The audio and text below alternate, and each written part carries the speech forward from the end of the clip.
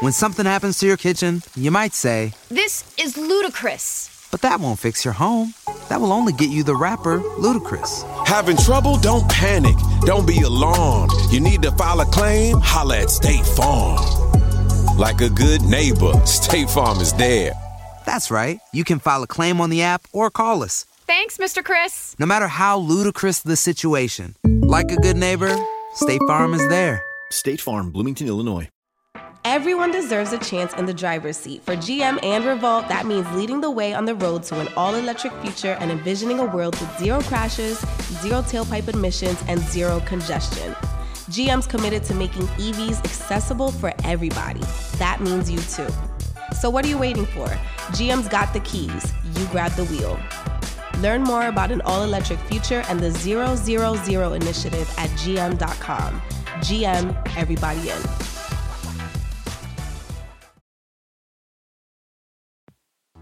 A nerd is a subculture because I was deemed like the minority. These are things, you're into things that are not cool or whatever. A black nerd, it means you're a subculture within a subculture because you're black and you like these things. Oh, look at that.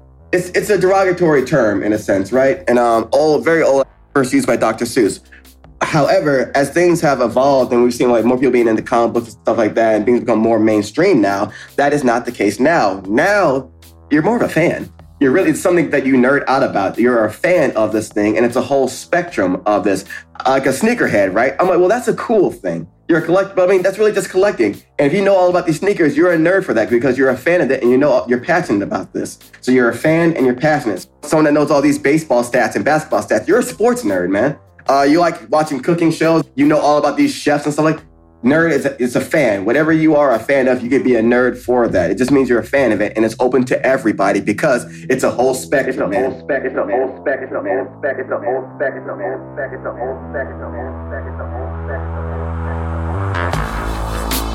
Welcome to Wow Black, a seriously opinionated podcast bringing you the real and raw on anything happening while Black.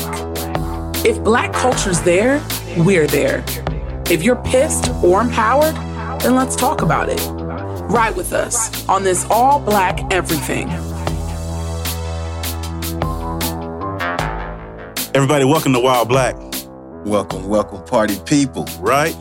Listen, family, you all don't know the struggle we have already had today. We've been ready for about 30 minutes. We couldn't even get the audio right. You got... I'm going to go ahead and spoil ready, though. The mics weren't ready, though. That's exactly what it was. It was the microphones. Today's struggle game. They was late. Right? Struggle game. Strong today. And, look, and once they hear what the episode's about, and these niggas couldn't get it together. the only episode we couldn't get it together. All like, episodes. Listen, I read comic books. I didn't study at NASA. You know what I'm saying? Like... I just feel like there's a joke, like, you got 4 engineers in a room trying to change a light bulb. Like, something bad's got to happen. And they didn't need 4 light bulbs. Right. Found out really the dog just needed to be let out, some shit like that. All right, family, listen. I have been called many names in my life, right? One of them is absolutely nerd. Bro, you been called a nerd before? Oh, absolutely. Many times. I'm telling you. Many times over. Man. So I'm going to hit you all with the definition of nerd. Actually, there are 2. A foolish or contemptible person who lacks social skills or is boringly studious. I read that. It fucking hurt, man. Boringly studious. Boringly studious. Damn. Right. Now, but you know what? Someone got hurt, man. Someone got hurt. Someone got hurt. Look, when they was writing the definition, it was a nerd. And he was like, this shit is horrible. Well, these how they do it. My life has been terrible. Terrible. Boringly studious. They gonna know this shit. My name is Webster. So I'm going to hit y'all with the second definition. It's a little bit better, but not much more. A nerd is a person seen as overly intellectual. How the fuck you overly intellectual? Never mind. Overly intellectual, right. Obsessive, introverted, or lacking social skills. Such a person may spend inordinate amounts of time on unpopular, little-known, or non-mainstream activities, which are generally highly technical, abstract, or relating to some topic of science fiction or fantasy. Hey, they hate us. Jesus. Yes. Somebody fucking hates us. See, that had to be written pre-MCU, right? 100%. That had to be before the MCU. That's before Thor was on people's wall, 100%. Right? Because little known, unpopular is like, listen, man, like, you know, all I know is when the hot shit drops, you go into your nerd friends to understand what's going on. 100%. Like, oh, did this happen in the comics? 100%. I never read you know what I'm saying? Like, Witcher's about to drop. Oh, I watched the first season, second season coming out. Did this happen in the books? I got you. Your nerd friend, I got you. To the rescue in this bitch. See, it sounds like we're in a defensive mode right now. But it's real. Like, to the turn. That's what happens. That's what happens when things do not change. Because this definition was written back when they were rocking Letterman jackets and cars were still metal. That's it. You know what I mean? Popcorn was 20 cents. You know what I mean? Like, comic books was 10 cents. Like, that's when this stuff was written, man. And it's like, we need to update. Yeah. Please. So family, it's pretty obvious what the hell we're talking about today. But before we move into the episode, I've got to step away from that definition, right? And I don't know if what I'm going to say is right or wrong, but our guests today, too, they do, absolutely. For me, the word nerd, especially black nerd, and you hear people say blurred all the time, it's become just another dope-ass component of life while black. It's the way we stamp our approval on the dope shit and we define and redefine cool. Today, it's all about like being intellectual and authentic and being your own complete and comfortable self, but doing it your way. Reaching cool in your recreating cool in your own image, but not giving a damn what a motherfucker thinks about you. It's about being who you are and demanding that people accept it. It's about telling the world you're dope as hell, you cool as a motherfucker, and in a time and space where it's cool to be black, it's definitely cool to be a black nerd. So, you've already guessed it. Like, I am absolutely a nerd. I'm a smart brother, but I enjoy sci-fi, anime, gaming, Deathloop on the PS5, Population VR, Population 1 on VR. That's my shit. I don't miss a Marvel movie. I give most DC movies a try. I thought the new version of Doom was amazing. I love the pivot. I love the pivot. I tried. I love Marvel movies. I got about 2/3 of the way through Wonder Woman. I tried. That's what counts. 1984. I made it to 81. I couldn't get away. You know what I'm saying? That's absolutely it, bro. Look, like you talked about that, but DC, I try. But then anime, My Hero Academia, I'm all the way there. Attack on Titan, I'm all the way there. Demon Slayer, I watched every episode. Well, every dubbed episode. Even like The Promised Neverland. I ain't gonna tell nobody, but I watched that one. Right? Okay. I'm deep here. I'm here. It sounds like it's levels to this. Outside. It's levels to this. It's levels. Outside. It's depths. But look, as much as you're gonna hear Art and I kind of geek out and nerd out on some of these terms, some of these things, we got some amazing expert with us today. So I want to break down to you who we're talking to.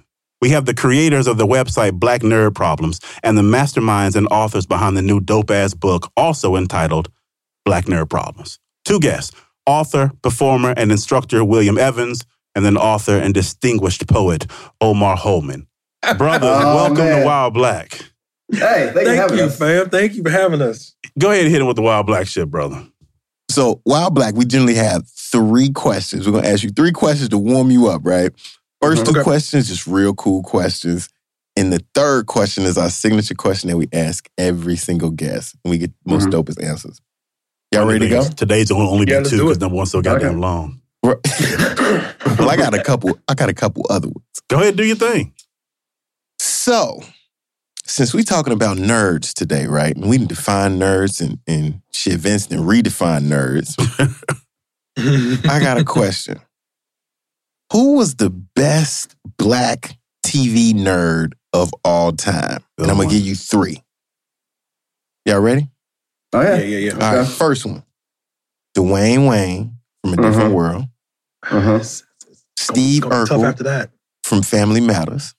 Or Carlton from The Fresh Prince of Bel-Air. Okay. And why? Why would you pick? If you pick one, why would you pick? I'm just going to go first. So Omar can't call. It's got to be Dwayne Wade? Yeah. We're both going to have the same answer. We're both going to have the same answer. I know. But, and why? I mean, look, Dwayne won. I mean, he was a mathematician. Yep. And he got clowned because he was like chasing after Whitley. But you know what? So if that's the only like thing you can clown him about, him and Whitley got together. So it's like interrupted the whole wedding. It interrupted the whole. I mean, he has the most G moment of like TV history of like, and like everything else, like he's just that dude. And like he was like, oh, he looks pathetic because he's trying to chase after this girl that don't want him, like, you know, with Denise and all that before. But like he was, by the end of that show's run, it was like indisputable he was that dude. Yep. 100%. And she was fine. And I mean, who on The Different World was it though? Like, right. I feel like we don't talk about that enough, and we ain't got to talk about it tonight. But like, you go through the roster, A Different World. I mean, they ain't making shows like that no more. I'm just saying. The also he created a video game. Like that was his whole thing. He used math to create like a whole baseball simulation video game toward the end too. Like that was just like. Everybody loves McDonald's fries. So yes, you accused your mom of stealing some of your fries on the way home. But the bag did feel a little light. Ba-da-ba-ba-ba. What made him like big? I feel like Dwayne don't get the credit. Oh, so like a nerd has to be like these stereotypes. Carlton like the Carlton would be like the what? The dude, right? The good guy, whatever. Urkel is like I do that. At State Farm, we're committed to uplifting Black futures. In collaboration with organizations like 100 Black Men and National Urban League, State Farm provides high school students with the opportunity to learn and apply best practice strategies for saving and investing, all while offering academic support, life skills, and exposure to college access programs to prepare these students for life after high school. Check out 100blackmen.org and nul.org to donate and learn more. Like a good neighbor, State Farm is there. Like the safe. Oh, look at this funny guy we laugh at. Like you didn't laugh at Dwayne Wayne. Dwayne Wayne's the Peter Parker for nerds, man. He was a Peter Parker. He's like he was humanized. That's real. Yeah, I mean, he was human. It's in college. Like just like when Spider-Man started going out, then motherfucking life was hard in college. You know what I'm saying? Like, he was. Wayne Wayne's the Peter Parker for Black nerds. Then I think. Like he's the everyman. I'm with you. That was my selection too. Actually, was Dwayne Wayne. He was the coolest nerd in the game. That is the only selection, in my opinion. Yeah, I'm glad. So y'all ain't fucking with Steve Urkel. No, nah. I mean, not even Steve though Urkel. Nah, I'll get Urquan. That made it worse though. Yeah. That made it worse. It's like that's basically like, okay, and now you will rebuke all your nerd attributes, right? Like to be cool, you got to give up all the nerd shit. It's like, nah, man. Wait. Can we speak on that? To be cool, you got to give up all this stuff for a girl. So basically, this woman doesn't like you the way you are. And then when he went to change again, the girl that liked him, Myra, who's that's the black girl nerd of TV right there. She was like, she loved him the way he was. He's like, yeah. But I'm gonna go do this. I'm gonna go do this weak shit over here and just change who I change everything about myself physically and personality for this lady who doesn't reciprocate it for like what are we talking about, man? Yes. Urkel is like the white face for black folks. He really, I mean, talk about it. That's talk a great about way to put it. Man. I hadn't thought about it until they broke it down. Yeah. Like, you're right. Mm-hmm. Dope. That was a dope ass answer. All right. Second question. Yeah, so when y'all were growing up, right, there was a whole bunch of popular men's hairstyles. Oh, Lord. Which one did you rock? Okay. And what was your favorite? Okay. Well, if the Gumby does not come up in here. The Gumby is number one. I mean, that's the first thing. The Gumby is number one. The Gumby, the fade, the afro, locks, or braids. You forgot the I mean, this is I'm thinking about. I was trying to save, that one. Do you want me to take this one first, Will? I mean, mine's easy. I had the Gumby. But I had. Really? Oh yeah. But what year? Man, I mean, that had to be early 90s. Mm-hmm. I had the Gumby, but then like maybe that was like maybe even late 80s, early 90s. But then like when I was in high school, I had the fade. But listen, we used to go to my dude Ron at the barber college, okay? The Ohio State Barber College. My dude used to cut there, used to put parts in our hair that were basically just like scripture. Like my dude would be like putting a part in our hair for the haircut would take about 30 minutes. The part would take about 45, right? You know what I'm saying? Like, got you. That was my stuff. And like the whole basketball crew, we went to the same barber. We'd be in the damn barbershop for 4 hours because all of us got to get our hair cut. And then we all come into practice, all the black dudes on the team, and we all got like the same fade, but we got different parts. That was how we rolled. Unity. That's unity. That's team unity right there. So I think of when I was a kid first, because I was in like first grade, my dad had like a part in his hair. And so I remember like, oh wait, I had that for a very long time too. Like it might seem like it was permanent. It did not go anywhere. So I had like a little, there's a picture of me. I got like my purple book bag on and I got this Teenage Mutant Ninja Turtle sweater. It's black with the green turtle. It has like all the names in it in their colors, all their names going down in the colors. But when I was in high school, I grew my hair out. That was the first time I grew my hair out. So I had like long box braids. Okay. That's what's up. Third question. He go to one right here. What do you love most about life while black? I think it feels like it's the VIP pass to all these inside jokes. And you know what I'm saying? Like, you see a certain meme or you see a certain joke. If you didn't watch, like, I'll say you didn't watch The Last Dragon, you wouldn't get that. It's like, whenever it's a black thing, you wouldn't get it. Oh, I get it though, because I am this. So it's like, and the way so maybe my thing is just the humor. The way it's a beautiful thing. The way black folk can just take like something horrible and then make it like find a humor in anything, or just take something obscure and make it funny. Like, listen, all I'm saying is, if there's a competition, funniest and rate ethnicities, I'm just saying black folk coming up first. That's all I'm saying. That's it. All day long. Yes. Look, I'm just just say thank you. Just say thank you, yo. I feel like, yeah, and like I guess my answer is somewhat similar to Omar's. I love that we just have our own language, man. I love that we have our own language. You know what I'm saying? I'm on a podcast with, a couple dudes I never met before. I mentioned Pink Lotion. Everybody know what the fuck we do. Yeah, exactly. Right? You know what I'm saying? In right? sporting ways. And like, I remember what in sporting ways. Right? You remember the can. And so I remember, man, y'all ever get conned on that black soap, man? That black soap have your whole bathtub black as hell. Your mama like, what the hell you doing in here? It's like, look, I'm trying to keep, you know what I'm saying? I'm trying to keep sparkling, right? I feel like we just have our own language, like the references work, the way we talk to each other. And I think more, and this is a lot of like where the website Black Nerd Problems comes from and what we try to really get across in the book is that more and more, some of us, I don't want to shame it because some of us got to do it to survive in our jobs and our lives and stuff like that. But like, I want to say the code switching is trending down, right? Like the need to want to do it, the want to want to do it, just because we are reaching a point where it's like, yo, you just gonna have to take me as I am, dude. And like, and also, I'm not explaining everything to you. Yeah. Like, I used to, I've said this a few different places I've been. I'm working with white folks, and I'm just like, yo, I'm not Black Google, man. Like, if you want to understand a reference of what Black people are talking about, I guess you kind of need to listen. Yep. You know what I mean? Use some context clues like we do for white folks.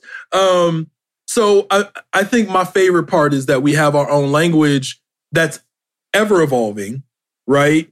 We are the trendsetters for so much popular culture, right? And there's I love that. I love that about us. And that's why I'm like fiercely protective when people try to take it or appropriate that kind of a thing. Yeah. Because I just love the way that we communicate with each other. Yeah. Yeah. I love that. I love that. Our language is quite powerful. Yeah. It had to be. Not only am I not Black Google, I'm tired. Tired of shit. You know what I'm saying? Tired. Google don't rest. Exactly. I rest. You know what I'm saying? I'm gonna get this. It's like search results in like 0.92. It's like search results like hit me next week, bro. Like I'm tired. Real quick, I was telling a friend earlier about this time Maya Angelou was speaking, and we were all like, a bunch of us poets were there to watch, and there was a white friend next to me, and they were having trouble with like the monitors and stuff like that. But Angel's still like performing and whatnot, and then she leans over and she goes, "I can't make out what she's saying." I was like, "It's because you're white," and then just kept looking forward. Damn. It's because you don't get it. It's all right. It says it for you. It's for you. It's because you don't get it. But also true. So true. Wow. All right, well, we're going to jump into the core part of this interview, and I want to start with probably an expected question, and that is, the website and the book are both called Black Nerd Problems. So the obvious question to me is, what are Black Nerd Problems?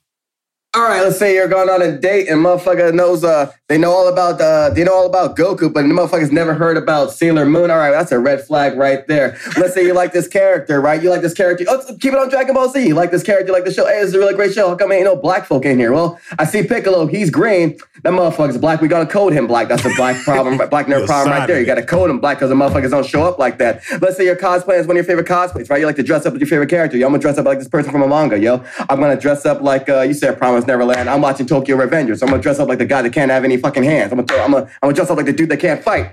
Then you see some, and then you see fighting ass. Yeah.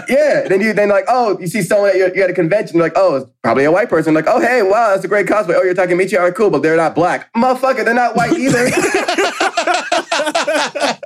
They're Japanese, dog. So what are you saying? Half the time they ain't human. They're not even human, dog. Let it be.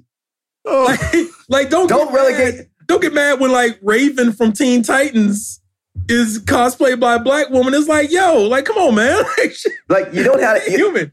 You know what? It's like, you know what it's like? It's like when you're growing up with your group of friends, right? Let's say you're the only black friend. Like, let's say you're in a predominantly white neighborhood. And like, oh, we're all the Power Rangers. Oh, I guess I gotta be Zach, huh? I guess I gotta be Zach. I like Jason. Red's my favorite color. All right, cool. Or for girls, like the Spice Girls, like, oh, I guess I gotta be Scary. So I gotta be the black one. Why you gotta delegate me? Don't delegate me.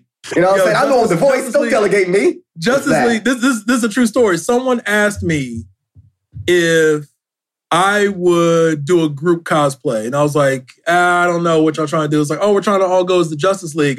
And I looked at him, and it was like the Diddy gif. Like, we're just staring at each other, and I'm just like, I know you ain't about to ask me to be Cyborg, man. Like, I know you're not about to ask me to be Cyborg, dude. Yeah. At State Farm, we're committed to uplifting Black futures. In collaboration with organizations like 100 Black Men and National Urban League, State Farm provides high school students with the opportunity to learn and apply best practice strategies for saving and investing, all while offering academic support, life skills, and exposure to college access programs to prepare these students for life after high school. Check out 100blackmen.org and nul.org to donate and learn more. Like a good neighbor, State Farm is there. He was like, well, someone else couldn't really be Cyborg. I was like, I guess you don't have a cyborg. Like, nah, man, I'm not doing that. So I'm with you. It could all be so simple. It could all be so simple, yeah. I think when Omar and I started, it was just like, that was like the joke, right? That was like a common joke. Like before we started the website, it was like, okay, Hey there, ever thought about what makes your heart beat a little faster? Oh, you mean like when you discover a new track that just speaks to you? Yeah, or finding a movie that you can't stop thinking about? Well, get ready to feel that excitement all over again because Amazon Prime is here to take your entertainment and shopping experience to the next level. Absolutely. Prime isn't just about getting your packages quicker. It's about diving into a world of endless possibilities, from the latest releases to exclusive content you won't find anywhere else. And don't even get me started on the music. Prime offers concert specials that will transport you right to the front row. It's like being at the hottest gigs without leaving your living room. I use Prime to tap in with some of my favorite artists' live shows from any and every genre of music. Trust me, Prime is a game changer. It's like having a personalized superstore and entertainment hub right at your fingertips. So why wait? Head over to amazon.com/Prime and start experiencing entertainment like never before. If you love, you know what I'm saying? You're on a date and they're like, yo, I really like X-Men. It's like, really? okay, cool. Yeah, I dig X-Men too. It's like, oh yeah, the first movie is my favorite. It's like, all right, here we go. All right, check. Okay, that's not right. I only have water, my dude. Just go ahead and you know what I mean? So like we say, oh, that's a black nerd problem, right? Wow. You know, like there's a dude on Twitter today talking about Storm was the weakest X-Men. Like, all right, you're making me defend Storm, man. Like that's a black nerd problem. I think we started that as a joke and it's just kind of like a catch-all for us. And then as we, you know, kind of develop like, yo, like let's start, you know, let's start a website. Let's do things where we cover this. Right. And we just had that name in our back pocket, right? Like that was the name that was already there for us because it really did explain so much of like what we talk about. Mm-hmm. Like these are things that are either specific to us, like because of perspective, or specific to us because it's the only shit that happens to us, right? And so that's kind of where that name came from, and that's where that methodology came from. Man, I love it, and the way you all broke it down made a lot. I've sat in front of the TV with my children, watching anime, and we've had real conversations about where are the black folks at. Mm-hmm. And then granted, right, understanding the origins of anime, it makes sense to a point, but I'm that brother, like, I want to see black in everything. Yeah. And I struggle sometimes to not. But you know, we actually jumped in. Let's do two things. Yeah. What is a nerd? What is black nerd culture? And what are the characteristics that qualify someone to belong? I'm gonna let Omar take the first part of that because he actually wrote the chapter talking about that. Okay. About the definition of how we define black. That is exactly where I was hoping you fellas were going to go. Look at that. Look at God. let me earn this distinguished part of the introduction. So a nerd is a sub. Well, I don't know if that would be the case anymore, but like you got your mainstream things that are cool, right? A nerd is a subculture because that was deemed like the minority. These are things you're into things that are not cool or whatever. A black nerd, it means you're a subculture within a subculture because you're black and you like these things. Oh, look at that. But the definition you read earlier, like, all right, it's a term. It's a derogatory term in a sense, right? And very old. I think it was first used by Dr. Seuss.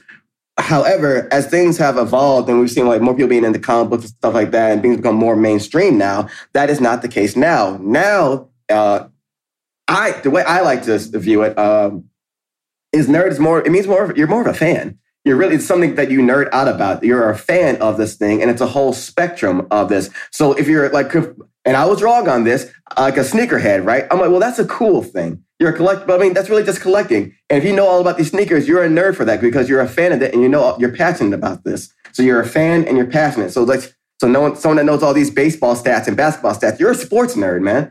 You like watching cooking shows and that's what cooking shows. Oh man, like you know all about these chefs and stuff like. You're a cooking show nerd. You're a food. I don't know if that's a foodie or whatever, but like nerd is a fan. Whatever you are a fan of, you could be a nerd for that. It just means you're a fan of it, and it's open to everybody because it's a whole spectrum, man. You handled that. Yeah. You that shit out of well, you handled the shit out of that. Subculture to you know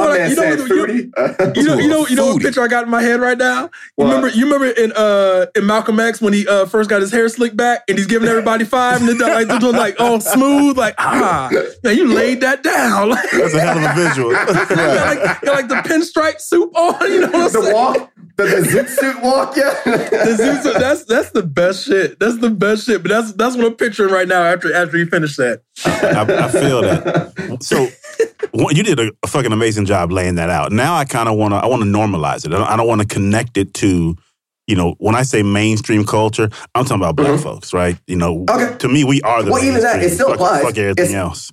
No, it still applies. I think you're great. But what I want to do here is for the people who don't consider themselves nerds, are not familiar with the culture, maybe should but don't want to admit it.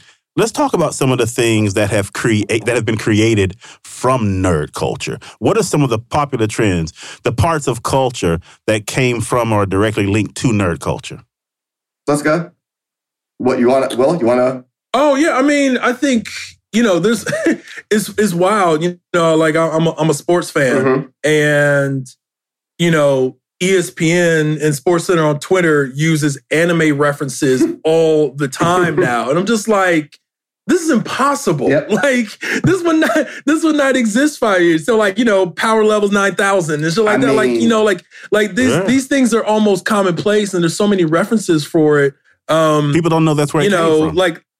Like what's that? So people don't know that's where it came from. No, they don't. But they know it sounds cool, and they repeat it. And like we know that happens with so much stuff. And like that's been happening with like, especially with like comics for years, right? So I think that like there's a lot of references that are just kind of baked into the language now. Yeah. Especially when you're talking about, and Black folks do this specifically. They just kind of work references into, that come from nerd stuff, that come from comics, that come from, TV shows or, like fringe TV shows, or come from manga and anime. Mm-hmm. And it's because, like, to your point, because they don't know where it came from. Like now when you trace it back, like, they came from an anime. It's like, nah, really? Mm-hmm. Like, like that, no, like it's almost disbelief, right? Mm-hmm. And I think that's one of the testaments to how well that culture translates. Because at the end of the day, man, it's all storytelling, man. Yeah. Like it's all storytelling. Yeah. And, listen, especially we're talking about Black folks. Black folks are the storytellers, right? Yeah. Like you could take it as sacred as the griot, or you could take it to your dude on the corner that was hanging out, like when you got out the barbershop, and like he's gonna tell you what went down on Fifth Street earlier today, right? And so I feel like because those things have such a strong connection to each other, that it's natural for those things to make references, right? Yeah. And I think you look at whether it be the way that like thought bubbles, or like when you get on Twitter. When you get on Twitter, and the way that people talk has like so much connection to like how comics are written, right? Mm-hmm. In terms of perspectives and point of view and things like that. And like, there's definitely times where like certain trends or a funny way to say something on Twitter, I'm like, man, it looks like a comic book panel, right? Mm-hmm. And so I think so many of those things are so baked in because nerds always been there, right?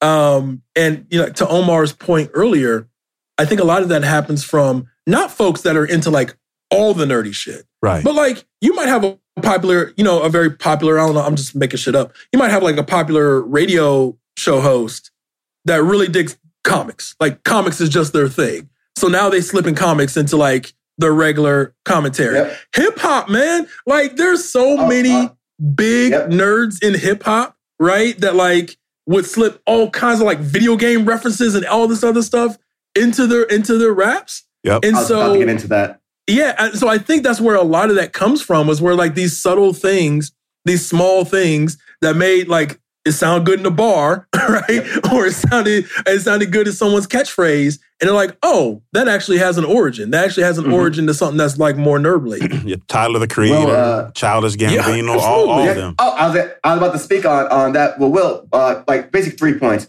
Will, how long ago did you say ESPN started using anime references in their tweets? I mean, it's got to be it's within the last 5 years, like maybe 3. Listen, all I know is they weren't doing that because I remember there was a time when Will was talking about what was going on with Jimmy Butler, and he used a bunch of Naruto references for that. I'm just saying. I'm just saying Will did it first. That was one of my crowning achievements, man. Because like I was teaching anime folks about basketball, about NBA, and I was teaching NBA folks about Naruto, man. So basically, I did a whole thread. I did. There was 2 I did. I did a thread when Jimmy Butler, for the people that are sports fans, when Jimmy Butler was basically blowing up the Timberwolves before they traded him. And he was just going to practice acting a fool every day. And so I did a whole thread of comparing him to Sasuke, right? Like, you just like, don't care. Like, I'm gonna hit you with this Chidori. You can't do shit about it. Y'all better get me out the paint or like, I'm just gonna take the whole organization down. And so I did one thread about him. And then when LeBron left Cleveland, I did a thread comparing him to Madara from Naruto about basically how he owned the Eastern Conference.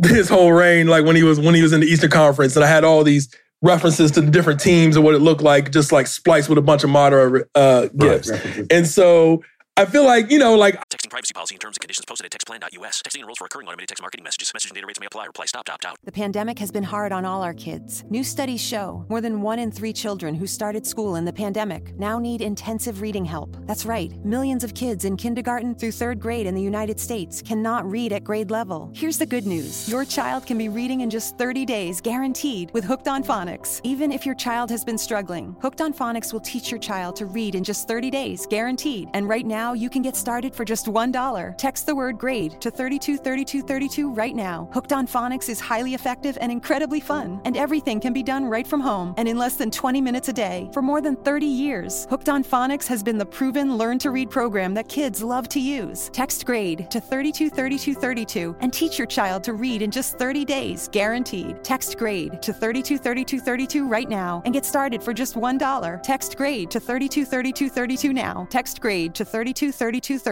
I did that, but like, that's what we do though, right? Like, that's what we do. And it's like, when Omar was writing recaps, doing recaps of Banshee, which used to be on, what was it on?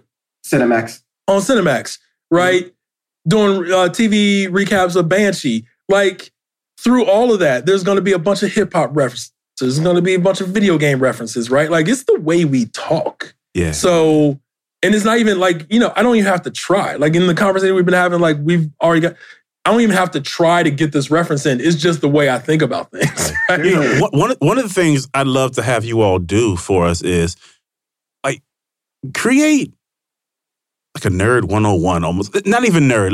Let's focus on anime because we're talking about like Naruto and all that. We're talking about that. So there are a bunch of people who are unfamiliar with anime in general. Like, if they wanted to get closer to it and go learn something about it, where would you tell them to go? What would you tell them to watch? What's the appeal? And like, I'll speak for myself personally. I see a whole bunch of storylines inside of anime. I see race play out sometimes. I see spirituality play out often. Right? There's a bunch of things embedded inside those stories they're telling. Give people a little kind of heads up about what to do and how to get closer. Because it can be a confusing world if you just jump into it. Oh, absolutely. There's so much anime. There is so much anime out there. So absolutely. Omar, you got some? Oh, well, let's look at it. I mean, we just break it down this way. Anime usually stems from manga. That's where think of it as like the book adaptation of this manga. Like, okay, well now it's going to anime now. It's like anime form now. 9 times out of 10, if there's an anime you like, it was in a book form first as a manga. And a manga is just a Western comic book. And they kind of, depending on the comic books you have here, manga it goes into some deep shit. All right, it gets real deep. It gets real rap raw. And the way they can make an anime or a manga about anything. There's a freaking high school volleyball manga and anime called Haikyuu. It's about a high school volleyball club in Japan. And guess what? I cried my eyes out because those boys are going hard in the fucking paint. All right, listen. I need them to run that back though. High school volleyball club. Club. Not even for the official school. This ain't this ain't varsity, B. No. This is club sports. You know how hard they go for this? To a point where it's like sports. The seniors are like, oh man, well, I ain't even going to college next year. Fuck that. I'm here for the team. Every time in a high school sports, like, yo, I'm going pro. Fuck college, yo. That is like the main thing. But there's so many different ones. And there's a boxing one, Hajime no Ippo. It's about boxing, yo. And the dope thing about it is like, okay, you might think like, oh, it's just like, maybe it's like fantastical and stuff like that. Nah, it's rooted in real world shit. They reference Thomas the Hitman Earns. They reference Tyson. They reference Ali. They reference Sugar Ray Leonard. They reference Mexican boxers. When you watch an anime or a manga, and it's like, let's say like sports specific like that, they go in very, very deep about it. There's maybe one about gambling. So whenever you're watching an anime or reading a manga on something, whatever you so happen to choose it to be, if you went on a road trip and you didn't stop for a Big Mac or drop a crispy fry between the car seats or use your McDonald's bag as a placemat, then that wasn't a road trip. It was just a really long drive.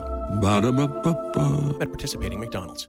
Cooking, whatever. It's gonna nerd out over this thing. They're gonna show you all the ins and outs of this game of volleyball, of this sport of boxing, of or being strategic, like Code Geass, right? Like this dude's taking over countries and shit like that. And like, well, here's my man's like, you're really mapped out in the ways of the conqueror, like so like it is Yeah, it's a cartoon and shit like that, but like, nah, this shit, it's deeper than rap. All right? It's deeper than rap right now. You know what I'm saying? It goes so much deeper than that, and that's why people write so hard for it. And one of my favorite animes is Death Note. Do you all watch that one?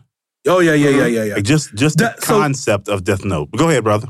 Death Note's amazing. No, Death Note's amazing. Death Note still gets in, it's still A tier and not S tier. Yeah. Because there's like halfway through a big event happens and it's never quite the same. Yeah. But it's still very good. It's tiers. Yeah, Death Note. I think the best started, give a real quick, follow up to Omar's point. For me, so I'm a big TV person, right? Like I watch a lot of and I like my good TV, quote unquote. Like I like premiere TV. Right. And also just like my favorite, even though, I'm a poet by trade, my favorite thing to read is actually fiction. So I love novels and storytelling of that. And for me, anime has been Eastern storytelling is different, man. Yeah. Like they take different risks. They go left more often. Like I am more surprised watching an anime or reading a manga than I typically am reading novels or especially watching TV shows. Like TV shows, more times than not, unfortunately, have a pretty standard formula depending on what kind of platform they're on. Yeah. Right? Mm-hmm. And so I love TV, but there's so many TV shows that feel so predictable to me. Anime just doesn't do that, man. It takes me different places, and I love being surprised. And I agree with that completely. They go everywhere. They go everywhere. And again, it's like, it's a regionally different location than ours. I'm talking about those of us living in the States. And so I think there's just different sensibilities, different priorities, right? And they take more risks, I think.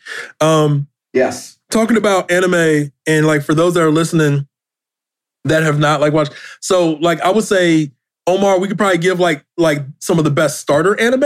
Okay. Here's your gateway anime, right?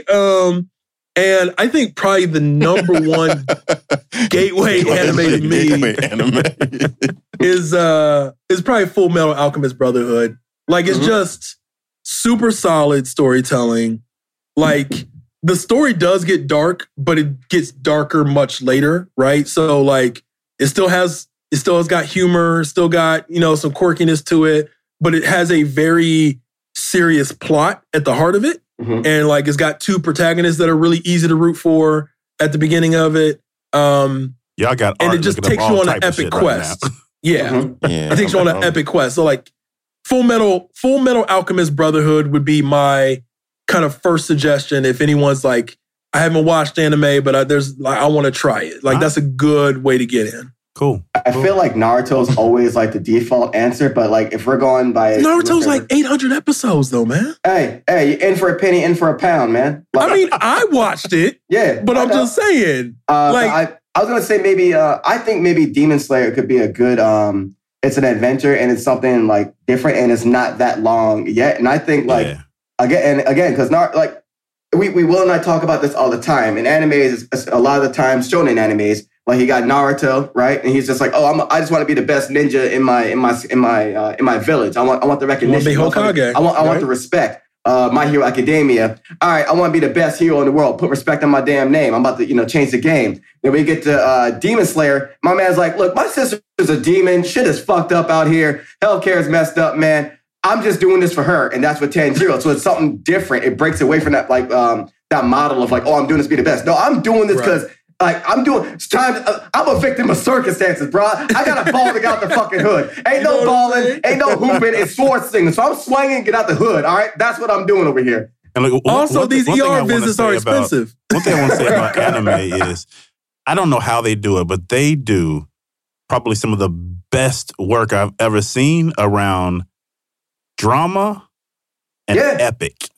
They can create epic scenes. From fucking anything, and you feel that all the way inside. But so I want to jump away from anime real quick because I don't want people to think that that's all this is about. I think there's an area you all can go into that might be surprising for people. So let's talk about Black nerd culture as it relates to social justice. Right? Where is there an intersection there? I think, like the very meta answer of this is that it makes up a whole person, right? I think for, and I could just kind of, give my perspective on this specifically. What happens or what has happened, right, when either while the protests started or well before that, because that's always the thing that's not funny, haha, but funny, like, look at you a certain kind of way funny. When people are like, oh, when this started happening, it's like, yo, this started happening for whoever this was when that Black person was born, right? Yeah. Like, this shit didn't just start happening 2 summers ago, right? And so I think it makes you your whole self. And so, like, for me, as being, into a lot of nerdy shit, the scope in which I see things is different, right? Yeah. Again, I was saying, like, I'm a huge TV person, right? And, like, I watched every second of, like, the golden age HBO shows, right, when they were on or whatever. And I reached a point. So one show I'm not watching, and I'll probably catch up with it in the future, but I'm not watching it live, is Succession. I just started that. That shit is amazing to me. That shit is fantastic. I acknowledge it's a really well done show. Here's my problem. Storyline dope as fuck, too. I'm tired of white people, man. Say that. Oh, sorry. I got too excited. Sorry. I'm tired of... Sorry, white people. Stories. I mean, sort of. Kind of sorry. But I'm tired of stories that center white folks. And granted, this is not me. And so some people will be like, oh, okay, you want more Black people Succession? No, I don't. I don't need that. I just want more that's non-white. I want more that's not white. But also, like, that story can exist. That story can exist being a bunch of white people being terrible to each other, right? Like, I don't have a problem with that story existing. Me, currently, I'm a little tired. Yeah. I'm a little tired. I'm good, right? And, like, but also, I might have used that cachet because I watched Mad Men live when it was on, right? Like, so for me, like, if I've already had a long day of dealing with some bullshit, I may not want to come home and watch Succession and just watch white people be terrible. It's funny you say that because I literally just started it like 3 days ago. I had never even heard of it. Somebody posted it. I peeped it out and loved it. The funny thing about it is, to the point you're making, my son walked into the room and he watched it for like 10 minutes. And he looked at me, and as serious as he could be, he was like, why are you watching this? Yeah. I was like, what do you mean? Nigga, what is you doing? He's like, you don't watch TV unless it's got us everywhere. I was like, you're right. I really don't watch white people TV. Like, I've never seen fucking Seinfeld. I've never seen Friends. Like, Game of Thrones took me forever. He was like, what a nigga's that? What's going on with you? Yeah. He said, oh no, baby, what is you doing? right? Like, but look, that actually created a question for me. So, actually two, right? The understanding that sometimes we just don't want to consume those stories because it's our lives in many cases. It's a lot of the places we work. It's the places that we go. Like, that's our life, is not just existing while Black, but also consuming white culture, because we don't have a choice in the matter, right? It's there. It's everywhere. It surrounds us. But one of the things that I think is unique is if you think about how Black culture creators are working. And we are setting the tone for the entire world. I was sitting there thinking about this question. I was like, if an alien descended upon Earth and landed in damn near any country and turned on the television or read an article or looked online, they would immediately think that Black folks rule the planet. But in essence, we don't, right? So 2 questions from that is, how do we take this culture, which embraces intellect, which embraces uniqueness, and become more strategic in how we lay out those roles and tell those stories and push those narratives in the broader context of culture? How do we make sure that as anime comes out, they're Black people? How do we make sure that as we tell stories like Succession, they're Black people, Black characters, and not just written in, but belong there, right to win, right to exist? How do we do that? Well, we've seen that happen with, like, content creators now, and, like, that's a beautiful, like, the internet is a beautiful double-edged sword, right? For all the trolls and stuff that exists and all the bad that that lives on it because people believe anonymity gives them bravery. The other side is that you can highlight a lot of things due to that. So, like, there's a show Fire Force, right? And so like, all right, it's an anime. Like, all right, cool. But then we see there's a guy, Ogun. There's a black character on this. Like, whoa, what is this? And then like they also voiced by a black actor, Zeno Robinson. And so when people rock with it, especially black nerds, they highlight this thing like, yo, bam, check this out. Like this is what we're talking about here. Or shows like Reservoir Dogs, where they're mostly all it's a show revolving around natives. Like we go. The internet has Reservation Dogs. Oh, sorry, Reservation Dogs. What did I say? My fault. That's the older movie there. See, yeah. There was not enough nigga in your when you mentioned the Tarantino film. So I was like, something wasn't right. My fault. The cadence was off. My fault. You good. Reservation Dogs. And so like people, like that's the dope thing about like content creators and like even us, we just like kind of connected in that sense of blackness and like or just of colorness, whatever, where we see like, this show that's like doesn't probably feature a bunch of like white folks. Cool. Right. I see that now because it's highlighted by this content creator or whatever, or this person that I follow, and like it's become a chain of that. So you get put on to more shows just by folks highlighting other people's work, people that are doing outside of the norm type shit like that. I don't know if there's a way to.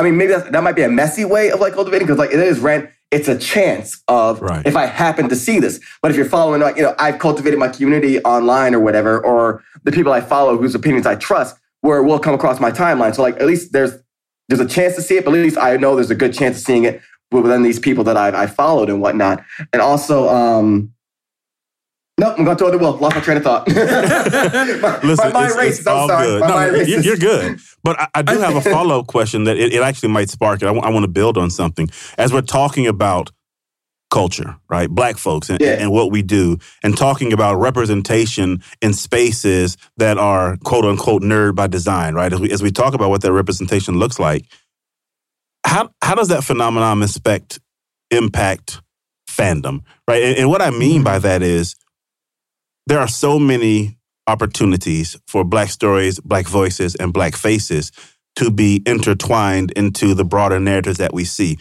But 8 times out of 10, when there are too many Black faces in a space, non-Black folks walk away.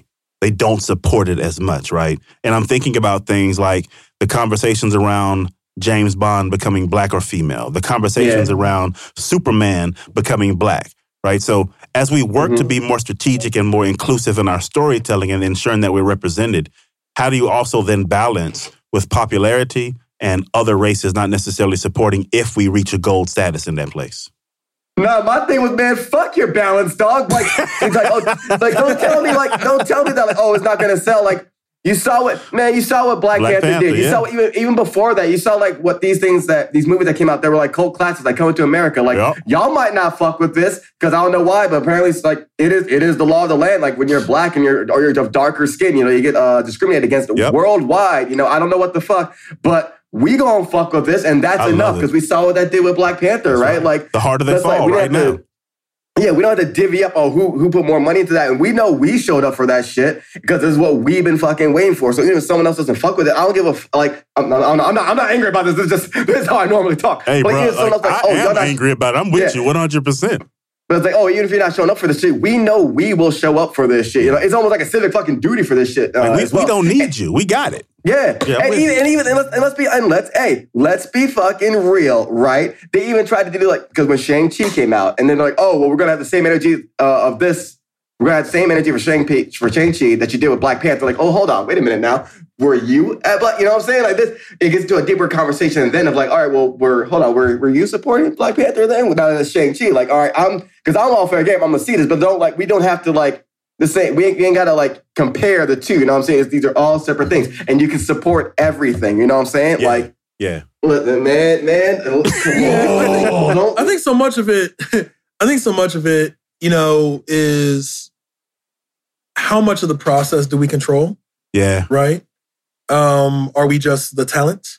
Did we get to write the story? Did we get to direct the story? Right? And for all the strives or all the measurables that they want to say that representation and diversity, whether it's, on a TV show, movies, whatever, for all the strides that they want to talk about that have been made, so much of that is in front of the camera. Yeah. Right? And the bigger impact, I think, or the more lasting impact are what we do from the production side of it.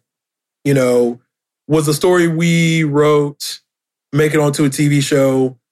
You know, like our favorite thing always to say, you know, whether it's, you know, if you're watching something that has some misogynist bullshit in it, or you're watching something that has some questionable races, the first thing I always say is like, man, how many black people were actually in that writer's room? How many women were actually in that writer's room? Yeah. Right. And so that part of the process is important to me. And I think that's how we kind of are able to control a little bit more where that culture gets filtered to. Yeah. But that don't always guarantee, you know, like we got some black folks that are behind the camera writing stories and all that shit. And like, I see that and I'm like, I wish you success. Maybe not where I'm watching, but you know, whatever. And so I feel like that's part of the problem, because here's the thing. And I think Omar was getting at this too. When something happens to your kitchen, you might say, "This is ludicrous." But that won't fix your home. That will only get you the rapper, Ludacris. Having trouble? Don't panic. Don't be alarmed. You need to file a claim? Holla at State Farm. Like a good neighbor, State Farm is there. That's right. You can file a claim on the app or call us. Thanks, Mr. Chris. No matter how ludicrous the situation, like a good neighbor, State Farm is there. State Farm, Bloomington, Illinois. We will know we have achieved some shit when we're allowed to be average. I was about to say it. And we're not penalized for it. Yes. I got you. Yes. And we're not penalized for it. Yes. Right? Like, you don't have to be the best and the greatest at everything you do. We don't have to be the best at everything. And this is one of the things I wrote about in the book. I wrote about the movie Proud Mary and Taraji P. Henson. And like, I've seen the movie. To me, it's a terrible movie, right? But should that mean that Taraji P. should not get other opportunities to be an action star? Like, no. Like, there's a lot of very terrible movies with white leads doing action that looks terrible, that goes double wood at the damn theater, and they are booked and busy. You know what I'm saying? Every season of Arrow. What was that? Hey, season 2 was all right, but yeah, season 2 it had one good season. It had one good season. They was living off that Deathstroke villain for like 3 seasons before everyone was like, "Wait, is this shit actually garbage?" Yes. You know, but like, look at that era, and it's funny because I wish I could speak them all off. But like, how many not actually Black Widow movies came out in a time span? Yep. Like, there was that movie called Anna. There was the one with Jennifer Lawrence that was like Red Sparrow. There was like all these, and every one of them was like a skinny white woman assassin. Yep. And there was like 7 of these movies that came out, right? And they're all terrible. Yep. They're all bad. None of them did any kind of numbers, but they kept churning them out. And then Marvel finally put their own out, right? Jennifer when they should Garner put out like, had one. I like a forget decade what that was ago. called. Right. Oh, yeah. Peppermint. Peppermint. Yeah. I was like, oh, you out here killing them with the cheekbones? All right, Garner, go and do what you need to do, right? But like, there's so my point being, like, when the stakes are not as high for Black people to just create, right? And like, you know, let's keep it 100% real. Like, Omar and I are writing this book. Of course, we want to write a good book because we want to write a good book. But we're just like, yo, this shit has to hit. Yeah. This shit has to hit because we know, you know, Simon & Schuster, Gallery Books, they put this thing out like a flagship. They put this thing out like this is one of our biggest books of the year. And we're like, yo, if people are not messing with this book, what does this mean for other Black authors write about pop culture, especially writing in our voice, right? What does this mean? And so we still have that scarcity model that crops up on us, but I don't think it's bullshit. I think it's a real fear that like we still feel like we have to kill it out the gate every time. And like our counterparts, they do not feel like they have to kill it out the gate every time. Right. They feel like they got to show up and collect the check. To your point, exactly. They could be below mediocre. What was it? What horrible show? True Detective Season 2, Blue Balls of the Heart. Motherfucking Vince Vaughn. Get out my face, dog. Get out my face. Now to be fair, that might have ended Vince Vaughn's career. I was about to say.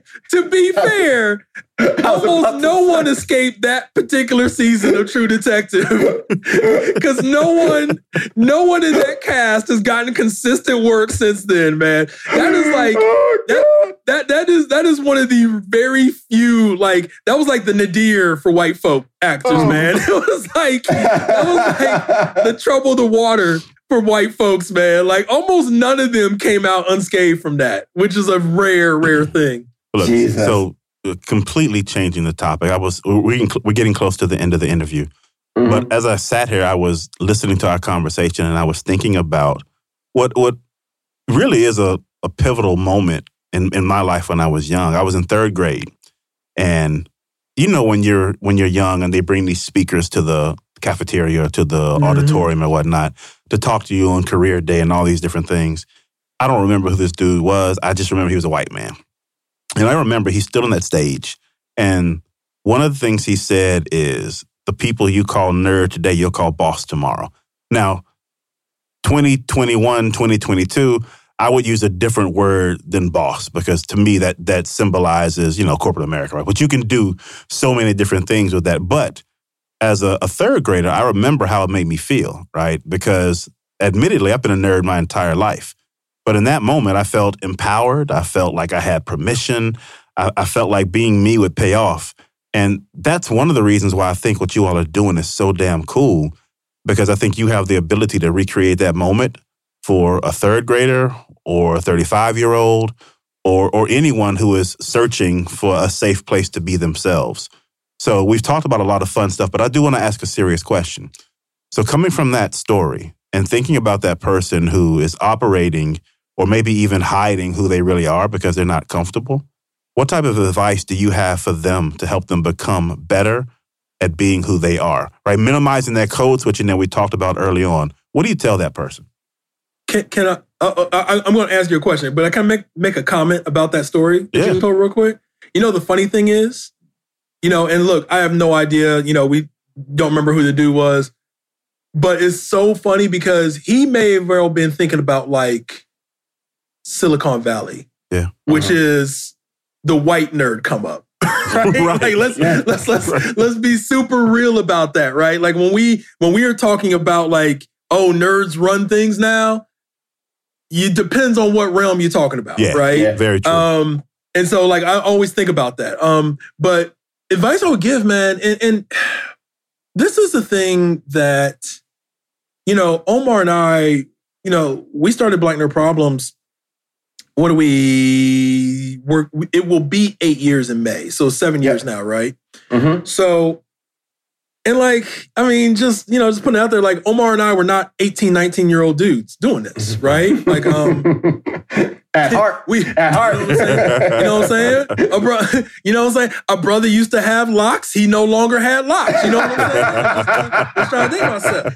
But, so one, I feel like there is a way to make something happen that you believe in, right? And it might mean that you end up working this job that you kind of sort of don't believe in for a period of time if it enables you to do another thing. Yeah.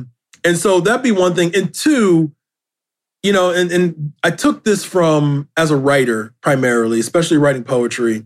And then I think this still applies to how we write for Black Nerd Problems or just how we kind of do business for Black Nerd Problems.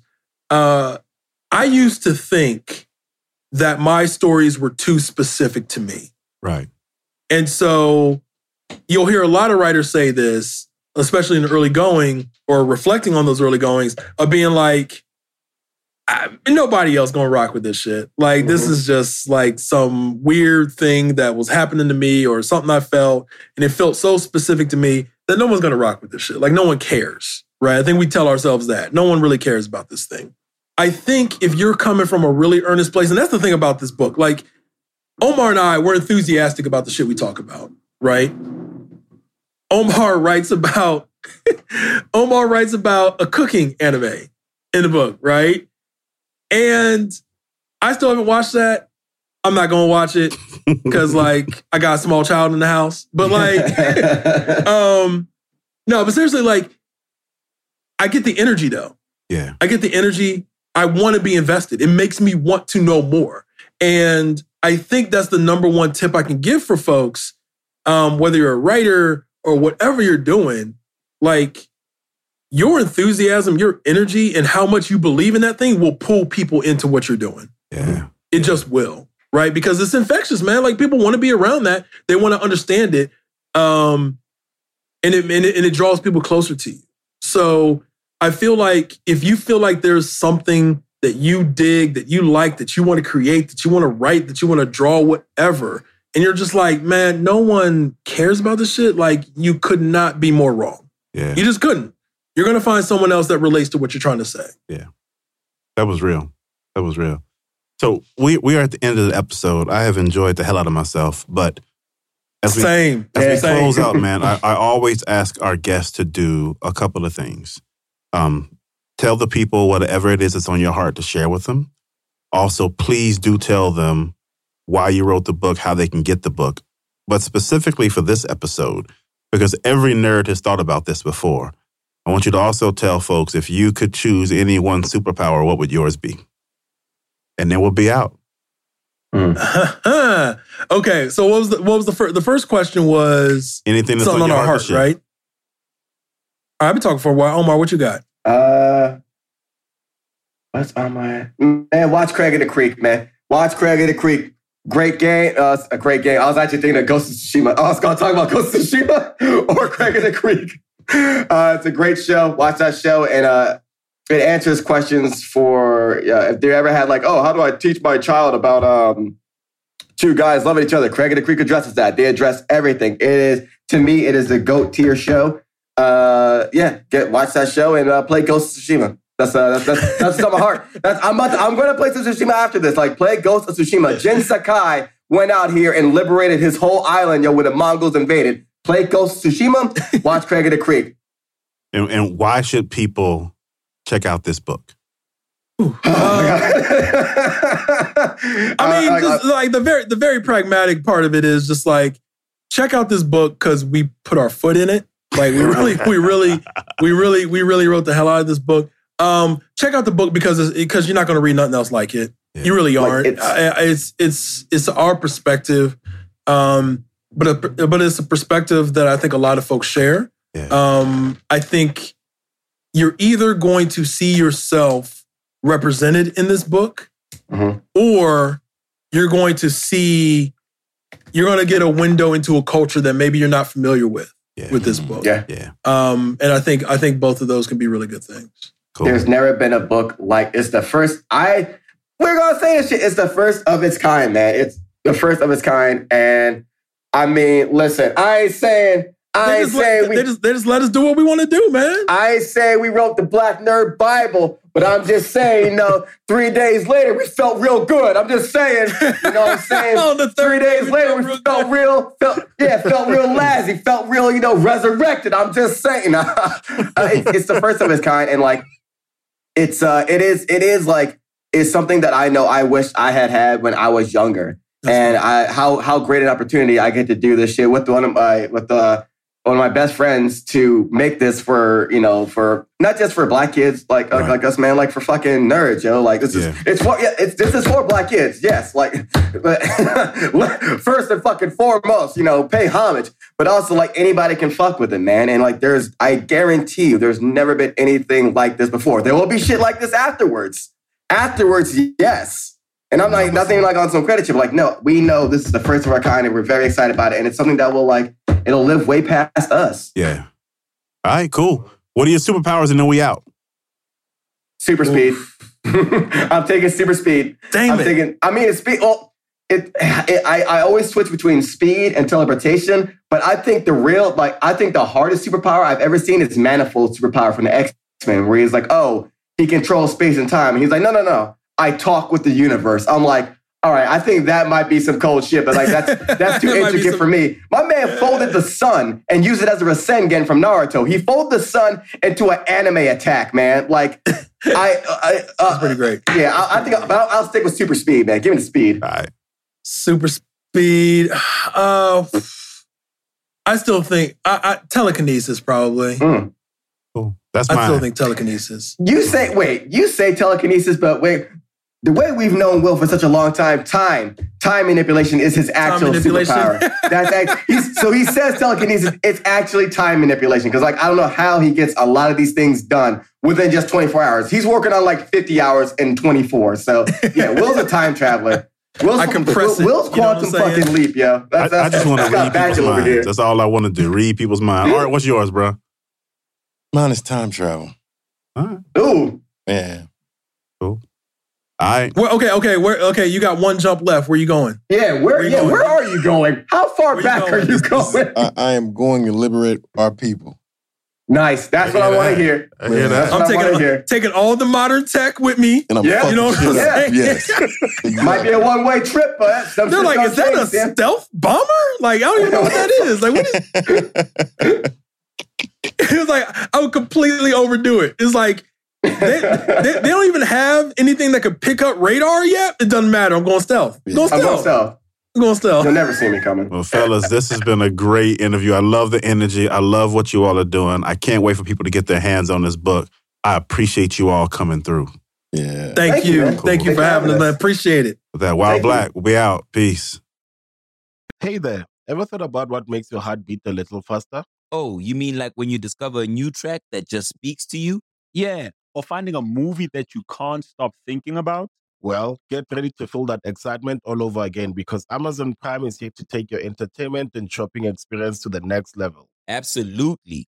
Prime isn't just about getting your packages quicker.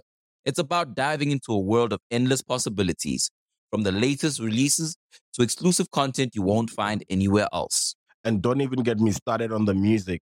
Prime offers concert specials that will transport you right to the front row. It's like being at the hottest gigs without leaving your living room. I use Prime to tap in with some of my favorite artists' live shows from any and every genre of music. Trust me, Prime is a game changer. It's like having a personalized superstore and entertainment hub right at your fingertips. So why wait? Head over to amazon.com/Prime and start experiencing entertainment like never before.